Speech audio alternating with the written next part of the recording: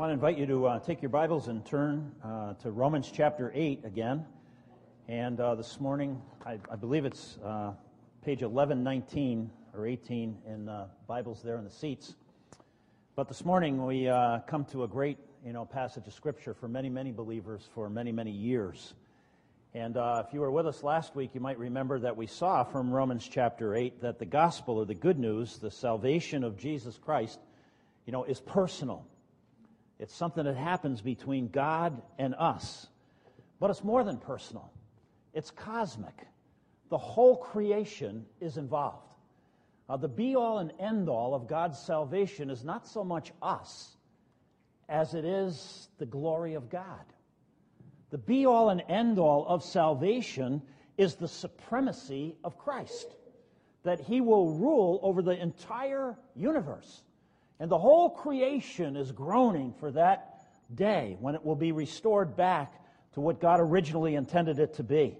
Let me just read a couple of places that talk about this. In 1 Corinthians 15, Paul writes about this: "For Jesus must reign until He puts all His enemies under His feet. And the last enemy to be destroyed is death." Jesus must reign until He puts all enemies under His feet, right? And the last enemy is death. For God has put everything under Jesus' feet. Now, when it says that everything has been put under Him, it is clear that this does not include God Himself, who put everything under Christ. When He has done this, then the Son Himself will be made subject to God, who put everything under Him, so that God may be all in all.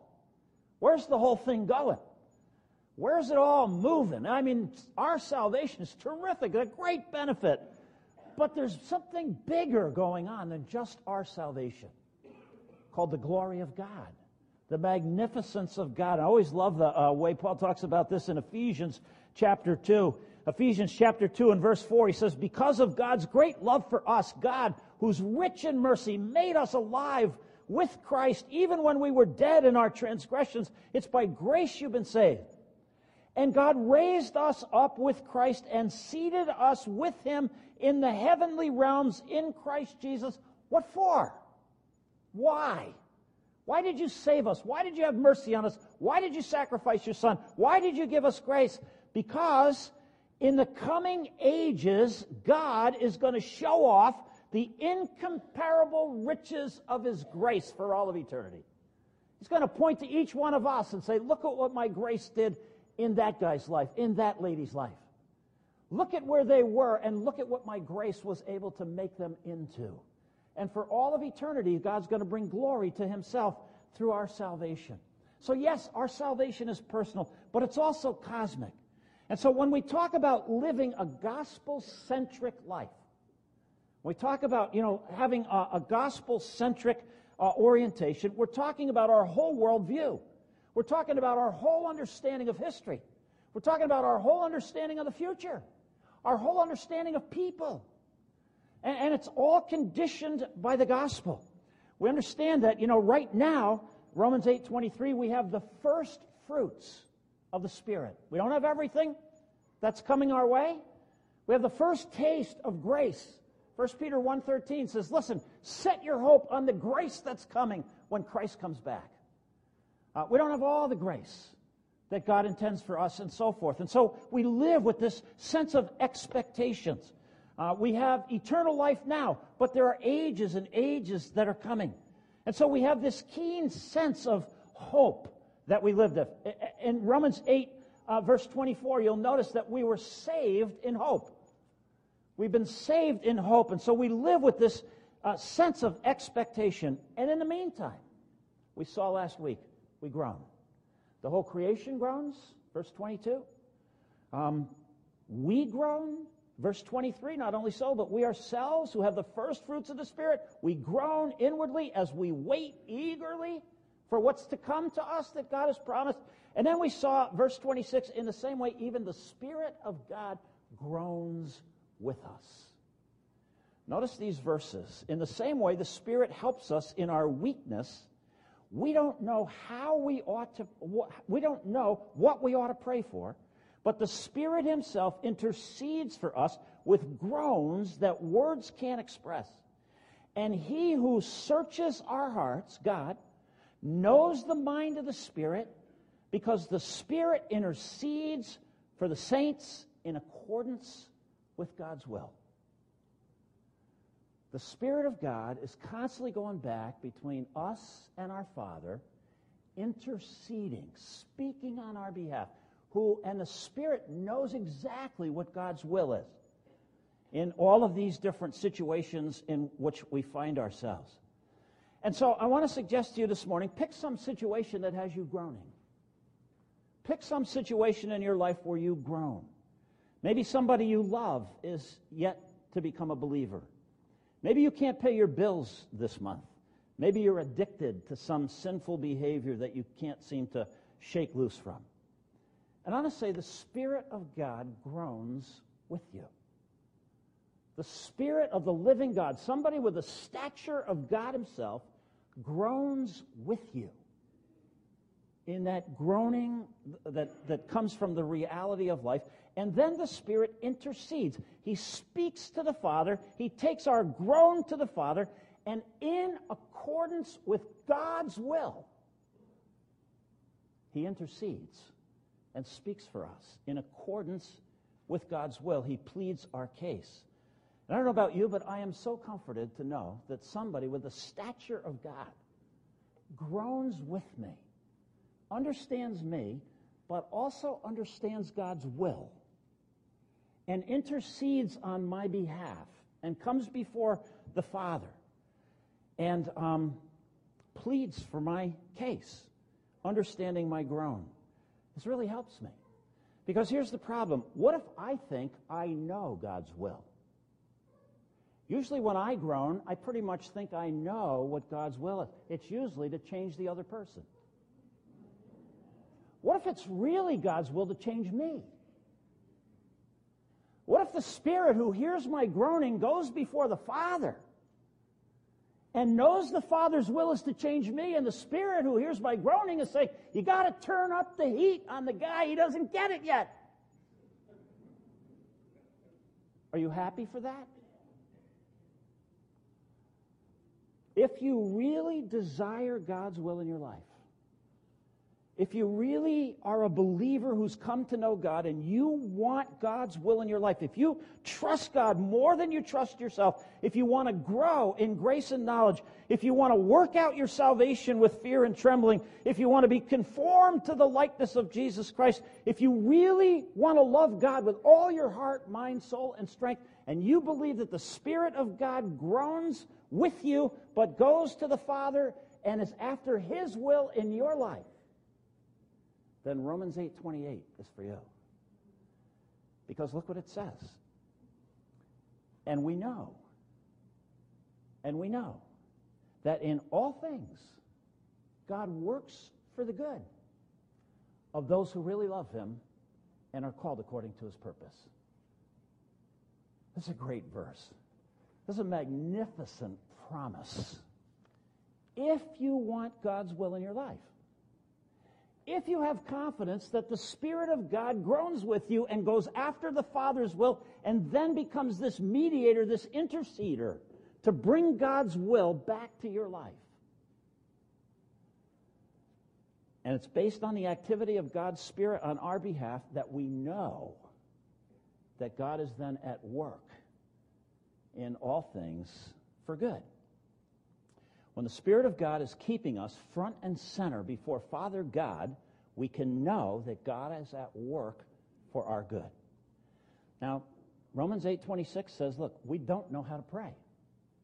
We don't even know what to pray for sometimes. We don't know what God sees in the future. We don't know what God's thoughts are often. We don't know God's ways often. But there is one thing that we do know. And it's extremely important. We know that God is at work in all things for good. We know that.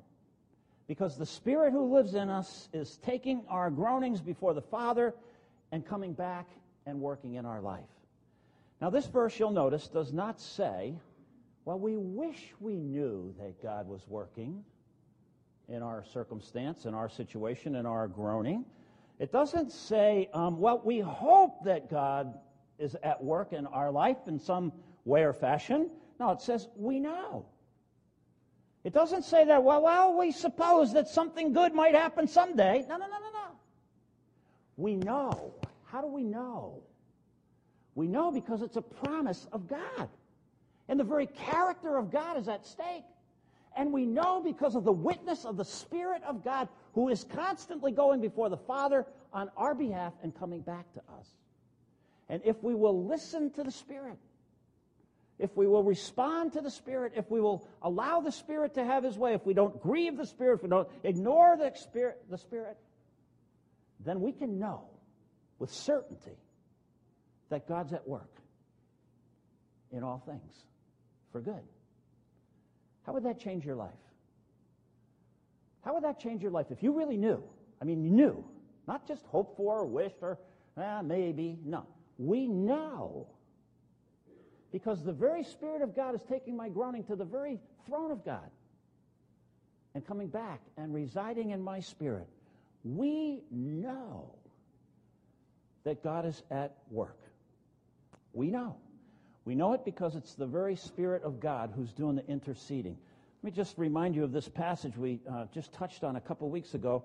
In 1 Corinthians chapter 2, the Spirit searches all things, even the deep things of God. Okay? For who among men knows the thoughts of a man except the man's spirit within him? Now, you can look around at the people sitting around you this morning, and they can look very pleasant and so forth, and you can think that they're thinking very pleasant things, but you don't really know what they're thinking inside. They might be thinking, how can I avoid that guy again? The Spirit inside of you knows what you're thinking, and the Spirit of God knows what God is thinking. And so this passage says, who among men knows the thoughts of a man except the man's spirit within him? And in the same way, nobody knows the thoughts of God except the Spirit of God.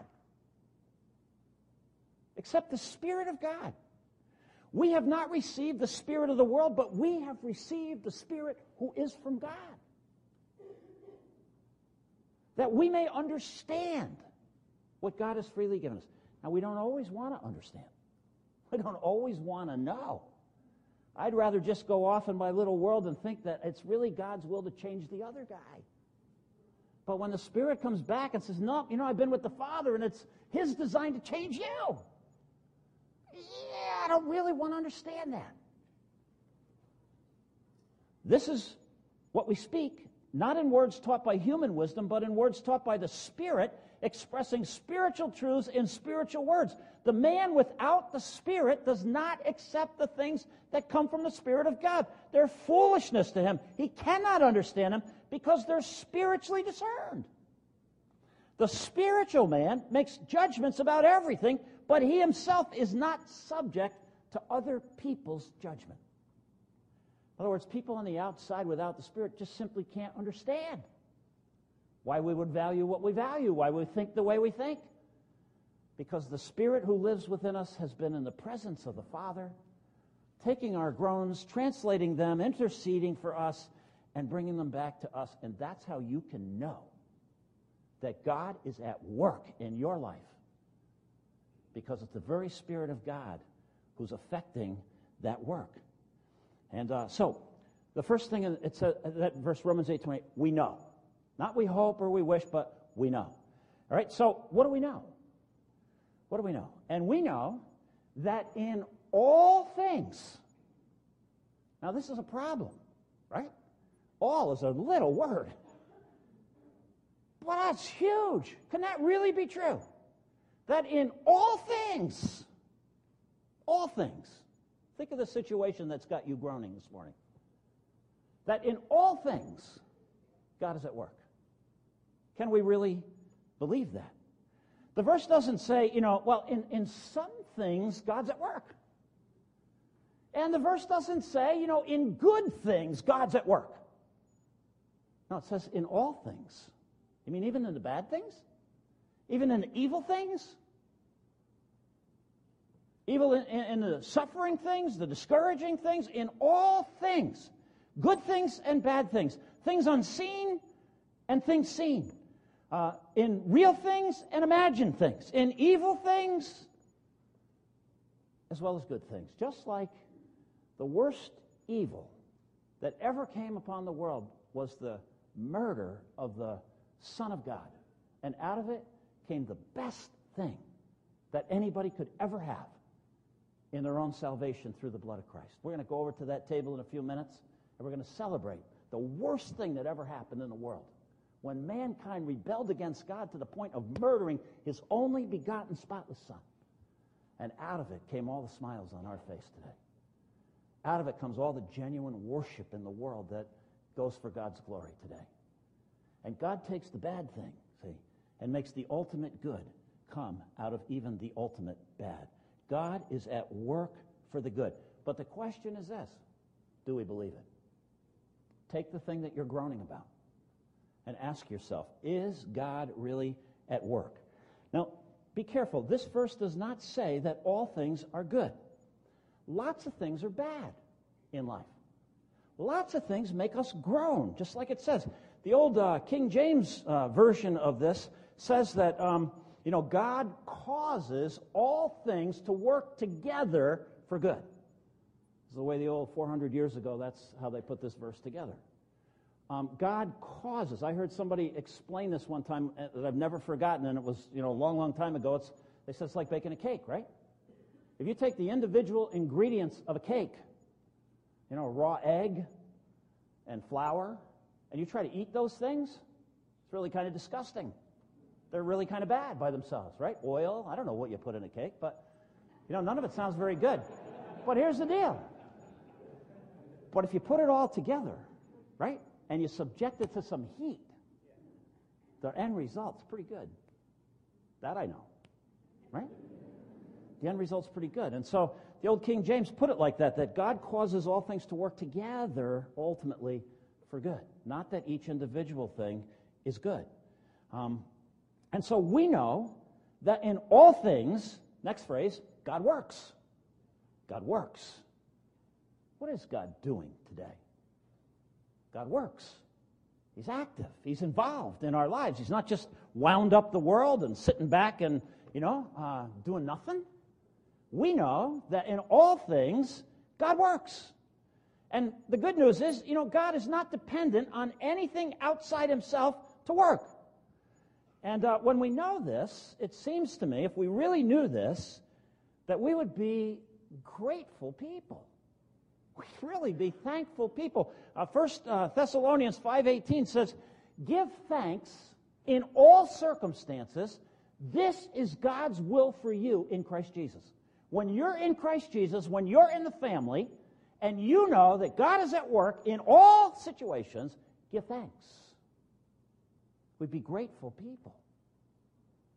Be grateful people. It seems to me we only have one of two choices. We either believe that there's a sovereign God who is actually orchestrating the events of our life according to a purpose and a plan, and is overseeing things and allows for us and our free will and our choices in between and so on and so forth. Or, we just believe that life has no meaning. And we just sort of despair, and we just do our best to kind of muddle through and make the best of it. The 139th Psalm, the 16th verse says, "All the days ordained for me were written in your book before one of them ever came to be." You believe that? Could you believe that God actually planned out your life before the world began? I mean, we're talking about God. That all the days were written down, like all the stuff that's happened, all circumstances, all spelled out before the world even began. And that we're playing out a script that's been given to us by the God of the universe. That same Psalm, the 139th Psalm, leads us to believe that more thought went into our life than all the grains of sand on the seashore. That's God. Can you believe, can you know that in all things, God is at work? Job You remember that story of Job, probably the oldest book in the Bible? Job said to his wife at one time, "Shall we accept good from God and not trouble? Do we only trust God when he does what we want? Shall we accept good from God and not trouble? Can God work in the trouble as well? Does God work in all things?" Henry Nouwen, I thought this is a great quote. He said, "To be grateful for the good things that happen in our lives is easy. But to be grateful for all of our lives, the good as well as the bad, the moments of joy as well as the moments of sorrow, the successes as well as the failures, the rewards as well as the rejections, that requires hard spiritual work, the Spirit of God. Still, we are only grateful people when we can say thank you to all that has brought us to this present moment. As long as we keep dividing our lives between events and people we would like to remember and those we would rather forget, we cannot claim the fullness of our beings as a gift of God to be grateful for. Let's not be afraid to look at everything that has brought us to where we are now and trust that we will soon see in it the guiding hand of a loving God. God works in all things. God is at work in all things. To be grateful in stress, to be grateful in loneliness, to be grateful in unanswered prayer, to be grateful when you're treated unfairly. Remember the story Jesus told about the workers who went into the owner's field and they went at different times of the day and he gave them all the same money at the end of the day. And they grumbled and complained because they were treated unfairly. What was the point of that parable? You know, if we know that God works in all things, even in pain and suffering and evil, wouldn't it lead to an increasingly grateful posture on the part of a gospel-centric Christian? If you were to take your life and put it into some cosmic context and realize that God is working his plan and that things are happening of which I am unaware, but of which I am a part, I could be grateful if I could trust him. It's a radical trust, and it's a radical verse. But after all, isn't it true that at the very center of a gospel-centric worldview, we have a suffering Savior, a suffering God? At the very core of a gospel-centric understanding, worldview, we have a suffering God who, in identifying with us, came into this world to pay a price. And isn't it at the cross itself that the testimony of God brings the greatest good out of the worst evil, and our hope in the resurrection, our eager expectation, enables us to identify with Jesus, who said this. He said, who for the joy set before him, Hebrews says about Jesus, who for the joy set before him endured the cross. Do we live like that? Who for the joy set before us endure those things that God chooses to allow to come into our lives. So what do we know? We know that in all things, God works. Now look, for the good. For the good. Let's define good. What's good? How do you define good? Who's good? Is it our good or God's good? Or both? Is God's good always our good? Or do we have our own idea of what's good? Our good or God's good or both? But our good now or our good in the future? Good as we understand good or good as God determines what's good? Here's a question. Is it possible to know what's good apart from God? How do you define good apart from God? I mean, we live in a culture that keeps pushing God to the margins, and we live, I think, where most of us in this room would agree that really what's bad is being called good now. How can you define what's good and bad without God? There's no way. And so when we talk about what's good in this verse, good in the book of Romans is used almost exclusively in a moral sense. So good is what blesses God. Good is what God's like. Good is when we line up with God's original purposes in creating us in his own image and likeness. But God's good is also man's best good. People are most content, most fulfilled, most joyful when they live in God's goodness, wouldn't you say? If you're a Christian, think about your life before, think about your life after. Wouldn't you say that when you inherited God's goodness into your life, that you've discovered your own goodness as well? God's goodness is our best goodness. And so the world might look like chaos to us, and our own lives might look like chaos. But we know this. God is at work in all things for the good. Now, I just think this is a magnificent promise and a comfort that's unsurpassed. I understand why it's so many people's favorite passage to turn to. When I grew up in New Jersey, northern New Jersey. There used to be a Ford plant there. And on Mahwah, I don't know if it's still there or not, but if we took sorry for all the car illustrations, but, it's just on my mind. It's springtime, we're out, But, if we took a tour of that Ford plant, if we started at one end, on the outside of the building, it's a massive building, but if you started at one end, inside, coming into that one end, there's just piles of raw steel, paint, rubber, glass, stuff just comes into one end of that building. And if we walked all the way around the outside of that building and came to the other end, out the other end comes a new Ford. And if I said to you, now look, I know what happens in that building. You know what happens in there? There's these big fans. And they get going, and it's like a tornado in there. And they take all this raw stuff, and they just throw it around like this, and out the other end comes a Ford. You would say, you're crazy. And you'd be right. But some people live their lives without God, without knowing that God is at work, designing the various aspects, pushing, pulling, painting, scraping, putting things together and all this kind of stuff. And I just think willy-nilly, somehow my life's just going to all work out. Somehow I just, I was born, and when I get to the other end, I'll just work out. There's no designer, there's no creator, there's no rhyme or reason behind it, and so forth. This is a magnificent promise, but it's not for everybody. Here's the deal. Let's keep reading. We know that in all things, God works for the good of who? Of those who love him and those who are called according to his purpose. This isn't a promise for everybody. This doesn't mean that just everything works out good at the end, in some general kind of a way. This is not a universal promise. It's for those who love God. It's for those who believe God. It's for those who know God. This is a promise from God for those who embrace Jesus Christ and become sons and daughters of the living. It's a family promise. This is a promise for people who have been transferred out of the family of Adam and into the family of Christ.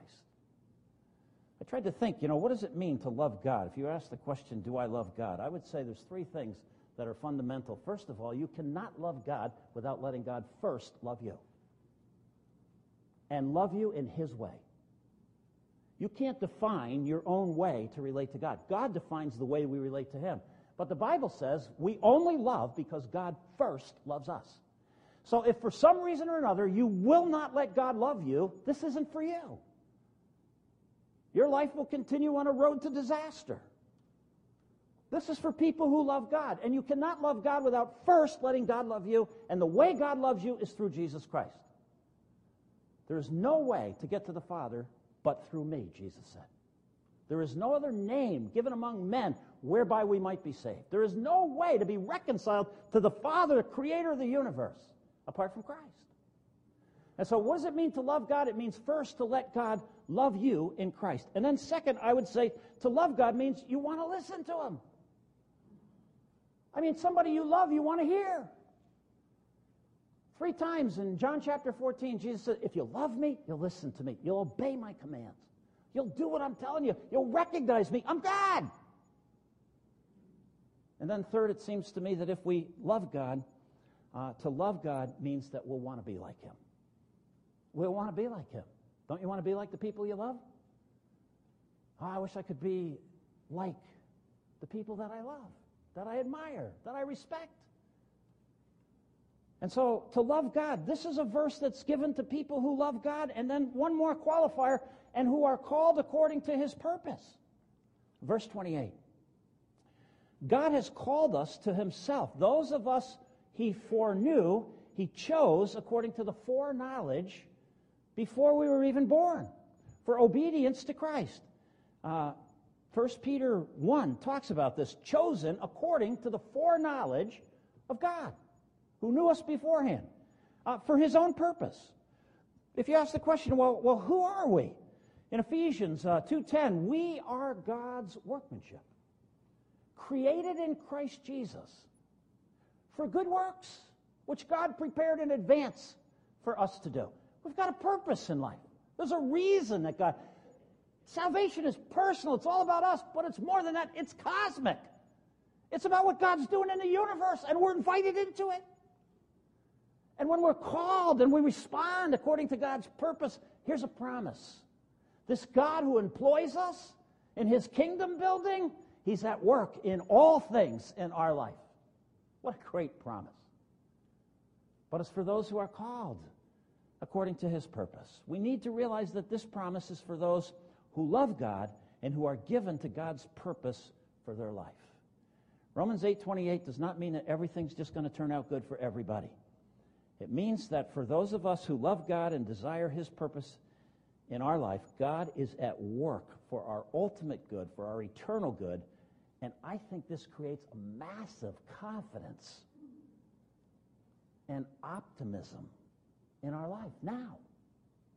To know that the God of the universe is at work in all things in your life for the ultimate good.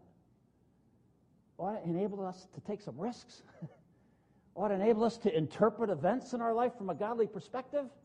Ought to make us sensitive to the Spirit who goes with our groaning to the throne of God and comes back and prompts us in ways that might be contrary to what we think. And when we yield and when we submit, then God's purpose is able to work out in our life, and he's at work, and he will bring us to completion in Christ. This whole initiative comes from God, and that's why we can have confidence. That's why we can know that this is really the truth. We know that in all things, God works for the good of those who love him and who have been called according to his purpose. There are two promises God makes to us today. He promises to be with us. I'll never leave you or forsake you. My Spirit has come to make sure that you don't feel like an orphan.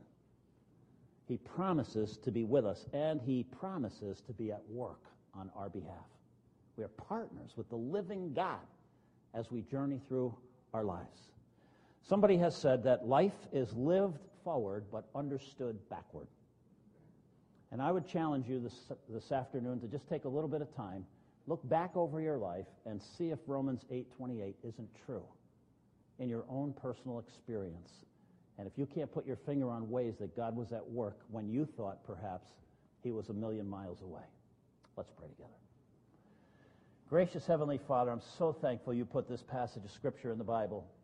It's so good to know, Father, that no matter what, no matter where we're at, no matter what level of maturity we're at, you are at work on our behalf. And you are at work in all things. There's a lot of things that are bad in this world. There's a lot of things that have gone sour since mankind rebelled against you. There's a lot of things that have been ruined by sin. A lot of miserable parts to this life. But Heavenly Father, you're at work. There's not a single thing that isn't going to be put under the feet of Jesus when it's all said and done. And then all that is will be surrendered up to you, and you will be all in all. And Father, we look forward to that day. But in the meantime, I pray that this promise from you would bring immeasurable comfort into all the trials and all the hard times and all the things that don't make sense to us, that are a part somehow of your bigger cosmic plan, and that we would surrender ourselves to it, and that we would do it with gratitude, so that we could bring glory to you for Jesus' sake, in whose name we pray. Amen.